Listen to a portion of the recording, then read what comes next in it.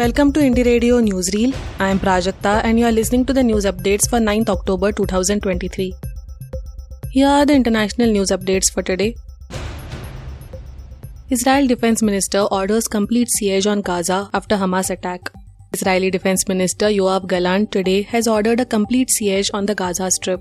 The military is pounding the Palestinian territory with airstrikes following a surprise attack by the Palestinian armed group Hamas. We are putting a complete siege on Gaza. No electricity, no food, no water, no gas. It's all closed, Mr. Gallant said in a video message. The Gaza Strip is an exclave that is part of the Palestinian territories and home to 2.3 million people.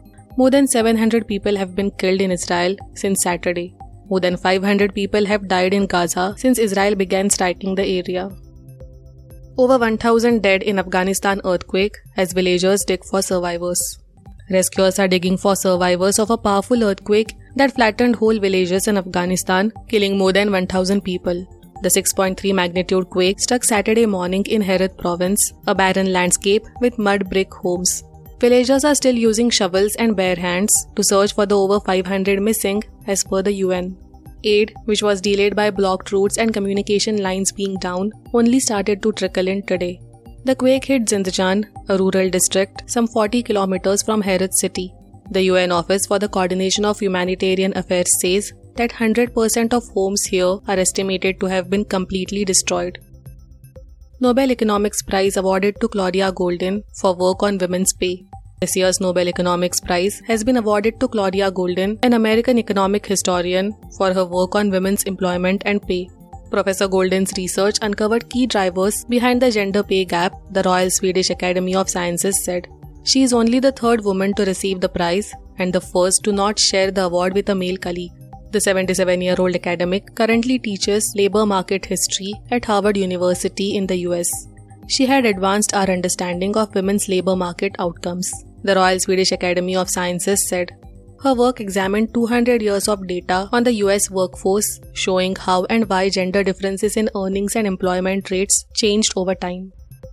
Now to the national news stories. Assembly election dates for 5 states announced. The Election Commission of India today announced polling dates for 5 states: Rajasthan, Madhya Pradesh, Telangana, Chhattisgarh and Mizoram. Voting will happen between November 7th and November 30th, while the counting of votes will be held on December 3rd.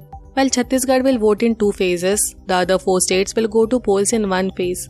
The announcement of poll dates was made by Chief Election Commissioner Rajiv Kumar at a press conference.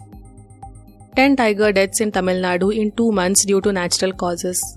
The 10 tiger deaths in Tamil Nadu's Nilgiris region over the last 2 months was due to natural causes, says the National Tiger Commission or NTC. It added that there is no need to hit the panic button. The Commission report highlights the inherent challenges as tigers move out to new areas with few or no prey.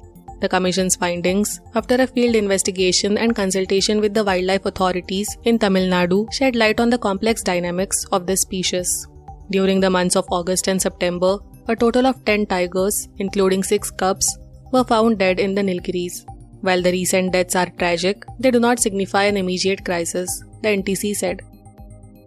SC agrees to consider Sharad Pawar-led camp's plea for action against rebel MLAs.